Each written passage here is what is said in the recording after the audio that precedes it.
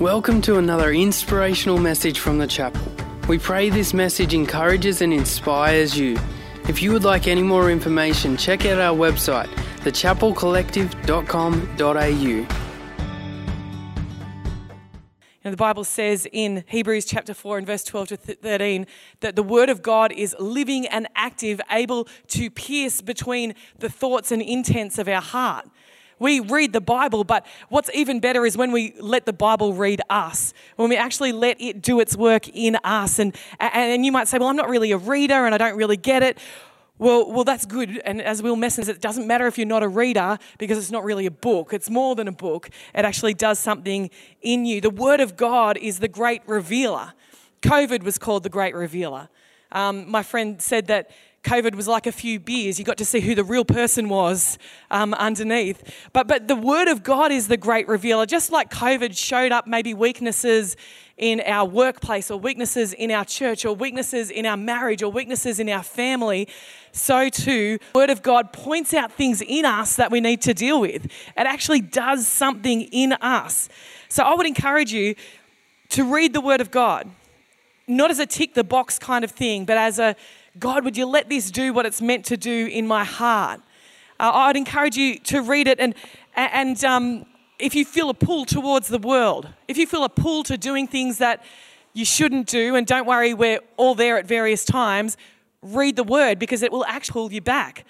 If you're like, I never really understand it, I encourage you, read it with someone who's able to talk to you about it and help you understand it. If you're like, I don't really remember it after I've read it, it's just like I read it and that's it. Well, you don't remember what you had for breakfast 2 weeks ago, but if it was full of fibre, it cleaned you out, and the Word of God will do that for you as well. You don't need to necessarily remember everything that you read. So verse 10 says, and Nehemiah continued, go and celebrate with a feast of rich foods and sweet drinks, and share gifts of food with people who have nothing prepared. This is a sacred day before our Lord. Don't be dejected and sad, for the joy of the Lord is your strength. That is a very famous passage. The joy of the Lord is your strength. You know, as these people were feeling dejected and sad because they realized that they hadn't been following the Word of God, they were laid out, they were laid bare. But remaining there won't set you free. You can focus on what you've done wrong, but you'll just actually stay bound in that. You won't move on from your problem if you focus so much on it. It's great to feel bad. It's great to feel remorse. I keep telling Isabella, if you apologise and then immediately tell me every reason why you did that, that's not really remorse. You need to learn contrition. I'm trying to teach her that. Oh, she's up the back. Whoops. But you know, so there's a place for contrition. There's a place for feeling remorse. But then you need to go, we need to, as Christians, go, well, praise God for the new day. Praise God that I've got a new day and I've got new mercies to move forward with. I could stay focused on everything I've done wrong and I want to feel bad about that. But at the end of the day, there's no condemnation for those who are in Christ Jesus. So we've got to pick ourselves back up. We've got to recognise we've got another day to give it a crack. We've got new mercies to go on with, and we can feel a perspective change that will bring us into freedom. Mike Kramer first told me this analogy of a drum that had oil in it and trying to clean oil out of it. Have you ever tried to do it? That the best way is to actually pour it full of water.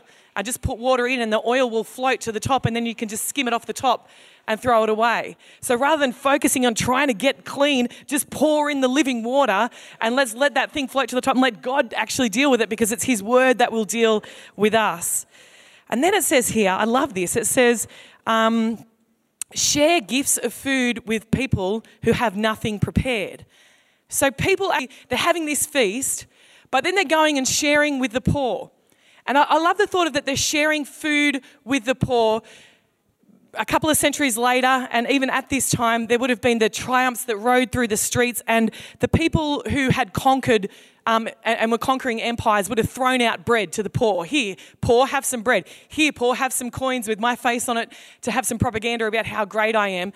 But this is different. This is actually going and sharing gifts food with the poor. That actually I'm inviting you in to be sitting with me and we're going to eat together. That's completely different, and that's the way that God does it. He doesn't just say, you know, like this missions month. That's why we partner with missions organisations. We don't just throw money at a problem. We partner with people who are on the ground and who are going out and actually sharing that with them so that there's follow-up and accountability. And then this phrase, the joy of the Lord is your strength. Famous phrase. Dan Coleman is going to sing the song that we used to sing. Oh, he's lost his voice. Literally in the Hebrew, this is delight in Yahweh is a strong refuge. Delight in Yahweh is a strong refuge. So your strength, it's safety, it's protection, it's fortress, it's a rock, and it's joy that brings you to that place. Now, a couple of things to note. Firstly, Judaism is a religion of festivity. They have in the book of Leviticus in 23, 8 feasts and fasts to help you with your worship and to help you remember the goodness of God. Feasting is an act of worship. Anyone want to bring it back? Yes, I'm in. Feasting was always, for ancient civilizations, an act of worship. And so it was character. I mean, for goodness sake, they had 4 cups of wine at their Passover feast. Amen. And so feasting was full of joy. Would we say that joy is a marker of Christianity?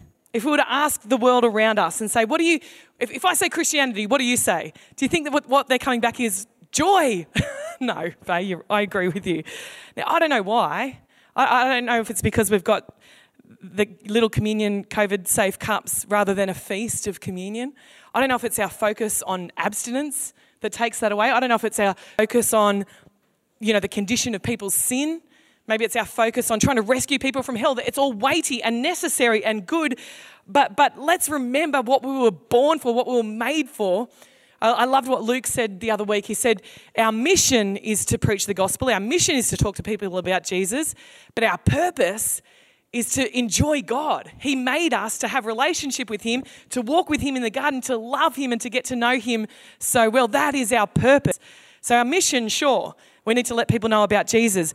But our purpose is, as it says, to know God and enjoy him forever. Let's bring joy back into Christianity. Katie McCarrow, are you on it? Yeah. I know you are. And number 2, joy doesn't look like joy from inside out. I love joy from inside out.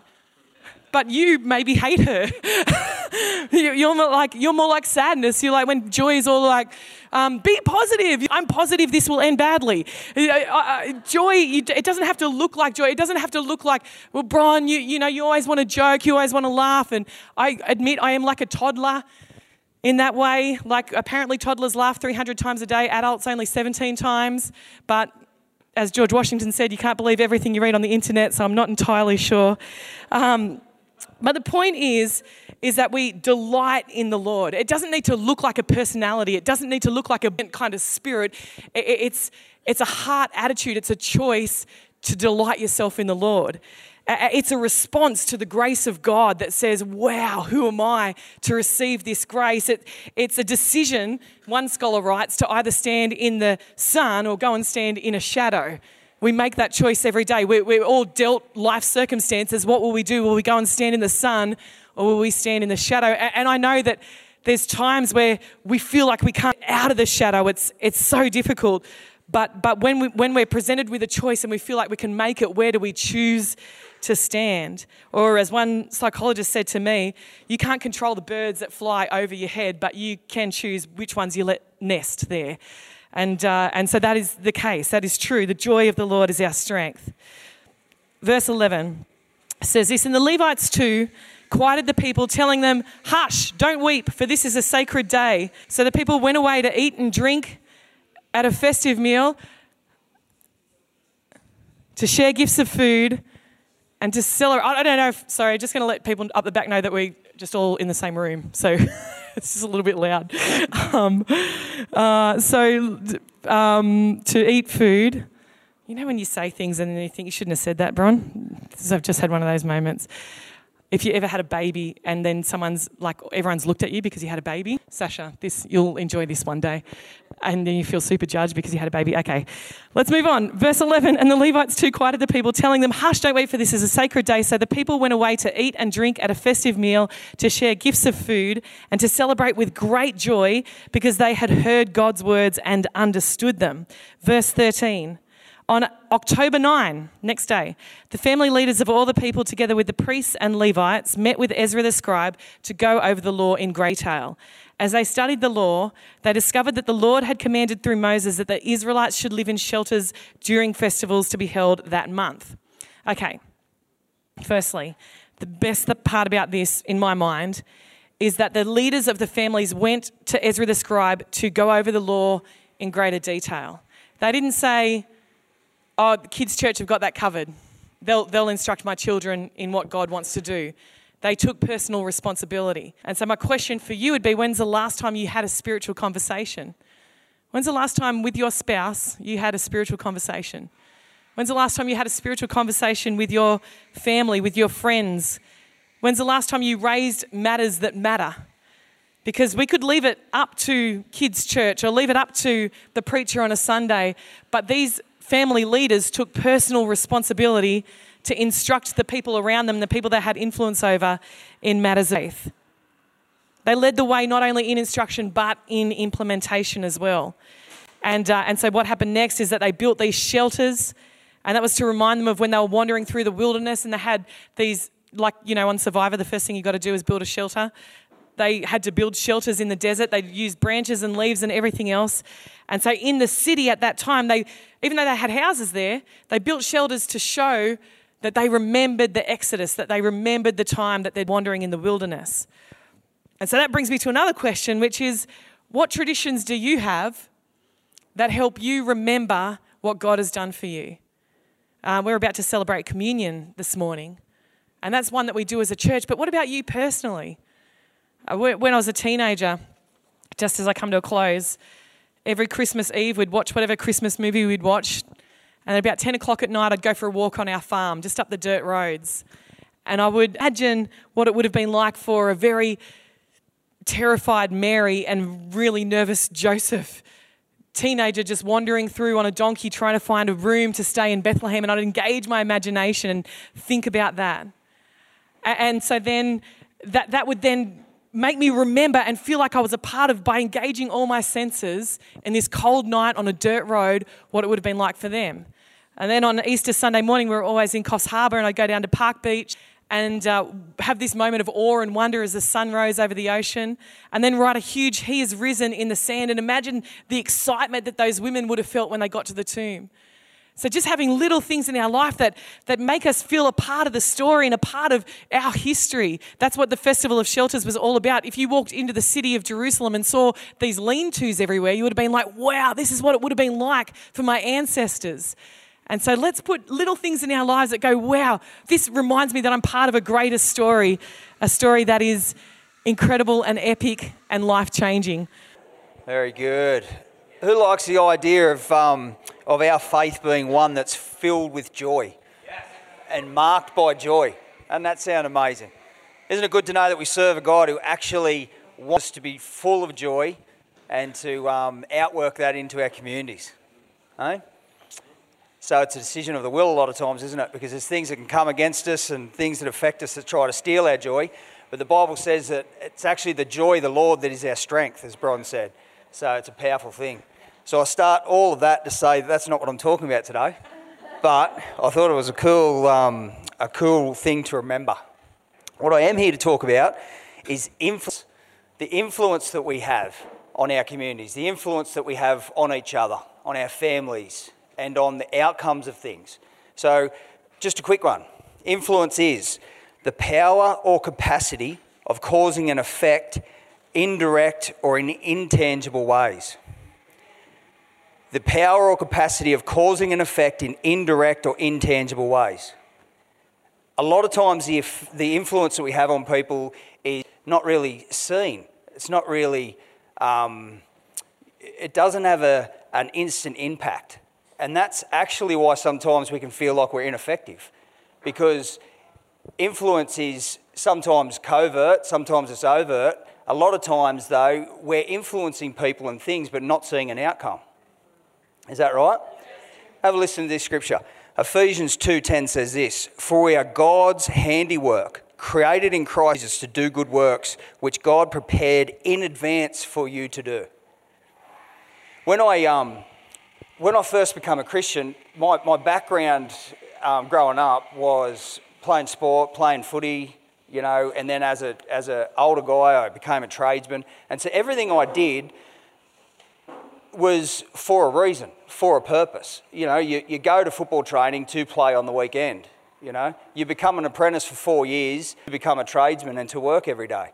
And so any training that I did there was always a game day. There's always a reason for it. And when I first became a Christian, it felt like there was no game day. You know what I mean? It felt like there was no real way to outwork what I was learning. I felt like I was ever learning and never playing, never out in it. And it was a perspective thing, because we were created before the world was ever even thought of. God thought of us, and not only did he think of us, he created good works in advance for us to do. Now, that word is true of us all. Put up your hand if you've ever felt like you're ever learning and never doing. If you felt a little frustrated that, what is this about? Why do I come to church every Sunday? What is faith and how do I outwork it? I want to tell you that part of our frustration is the fact that we're called to influence, and influence isn't always automatic. What the problem will be is that if you don't understand the power of influence, though, and you don't start the process, you don't have the conversation. Sometimes as Christians we want to rush in and we want to get people to the end of the process. Even Paul said, some are called to water, some are called to sow, but God brings the increase, But are we willing to be a part of the process? And Bron said just now, which was amazing, talking about the word. Did you know the word's doing a work in us? Do you know that God's very patient with us? Isn't it good he's patient with us? And we need to be patient. But we need to understand one thing, that we are called to good works. And if you feel as though you're not outworking that, take stock. You probably are. You're probably investing in areas you don't understand. Or it could be that you've frustrated yourself into a place where you don't understand influence, and so you've maybe pulled back where you should be pushing forward, because you are influential. You are called to do good works. That is why you are called. That is why you were created. John 15:16 says this, "You did not choose me, but I chose you, and I appointed you so that you might go and bear fruit that will last, and so that whatever you ask in my name, the Father will give you." God backs us. God backs us in our desires. Have a listen to this. This is one scripture, and it's just different interpretations, different versions. It's 2 Thessalonians 1:11. "With this in mind, we constantly pray for you that our God may make you worthy of his calling, and that by his power he may fulfill every good purpose of yours and every act prompted by your faith." Have you ever wondered what God's will is? A lot of times it's whatever's prompted by your faith. You see, when we were saved, God did a work in our heart. The Bible talks about not being able to trust the human heart. It talks about that a lot in the Old Testament. But in the New Testament and in the Old Testament, it talks so much about God doing a work in our heart, taking out a heart of stone and putting in the heart of flesh, giving us the mind of God and the heart of Christ. So yes, inside your own natural self, we can make mistakes, but you're not just in your natural self. You've got the Holy Spirit indwelling you. And so if you're ever wondering what God's will is, have a listen to this scripture again. It says that, and this is Paul, that God might make you worthy of his calling, that he's by his power, of course, not by ours, but that's cool, that he might fulfill every good purpose of yours, prompted by your faith. Isn't that amazing? Listen to this next version, the New Living Translation. It says, "So as we keep praying for you, asking God to enable you to live a life worthy of his calling, may he give you the power to accomplish all the good things your faith prompts you to do." Have a listen to this one, the Berean Study Bible. "To this end, we always pray for you, that our God will count you worthy of his calling, and that he will powerfully fulfill your every good desire and work of faith." There's two things here, guys. We need to trust the work that God is doing in us. the influence that he has through his word and through his Holy Spirit. We might not sit and just trust everything that happens and everything that goes through our mind, but we can trust the work of God that he's done in our heart. We've got to trust the fact that he created us for good works. We also need to trust the fact that we are agents of influence. Is there something that pops to your mind now that it's in your world that you don't like, and that if you could, you would change it? You know, there's another scripture, and you guys know this, in James 2:22, it says that Abraham's faith was made complete by what he did. Now, what I'm talking about in essence is that we can sit back and wait for God to do things that God is waiting for us to stand into. But we shouldn't expect instant change, instant breakthrough, instant results. We are agents of influence, and sometimes all we can do is water. Sometimes all we can do is sow. God will bring the increase, but are we stepping into it? Do we really believe that God has our back? Do we really know that we're agents of change? Do we really know that before the beginning of the world, God had created you for the very purpose of good works? You are agents of influence. So in your frustrations, because we all have them, let's just take stock and look at it. Is this just a moment in time? Have I started a good work God will bring to the end? Or do I need to start a good work? Do I need to just put one foot forward here? Do I need to just have that conversation? Do I need to have that hard conversation with that person? Do I need to have that introductory conversation? Do I need to pull back from this thing or step into that thing? I don't know what it is that's going on in your world at the moment that you'd like to change, but I want to tell you, God has got your back. Your circle of influence that you have is unique to you. The people that know, the people you know, the family you have, the work influences that you have. You guys, us Christians, we're called by God to bring change, to influence. We're called by God to bring breakthrough into our worlds. Let's just not get frustrated. Let's understand that there's a process going on here. I love instant change, don't get me wrong. I love going to training on Tuesday and Thursday and playing on Saturday and knowing straight away where I won or lost. Even if I've lost, that's better than not knowing. When we go into our world, let's just think about it a little bit differently. Christianity's not like that. Life's not like that. Marriage isn't like that. Family's not like that. You know, our faith in God isn't like that. Sometimes it takes a little longer to get a result, but you're still having a crack. You're still influencing. You're still able to change. And you will bring breakthrough because God has promised to bring breakthrough. So the full expression of your faith, also, just a quick one, can't be contained in the four walls of this church. You know, you guys are agents of change here, no doubt. But out in the community, the people that you work with, your family members, everybody you come in contact with. Hey again, thanks so much for joining us on this podcast. Whether you are new and exploring your faith or a follower of Jesus, there's a next step for you. There is always room to grow, more to be done, destiny to be pursued, and people to be reached. So what's your next step?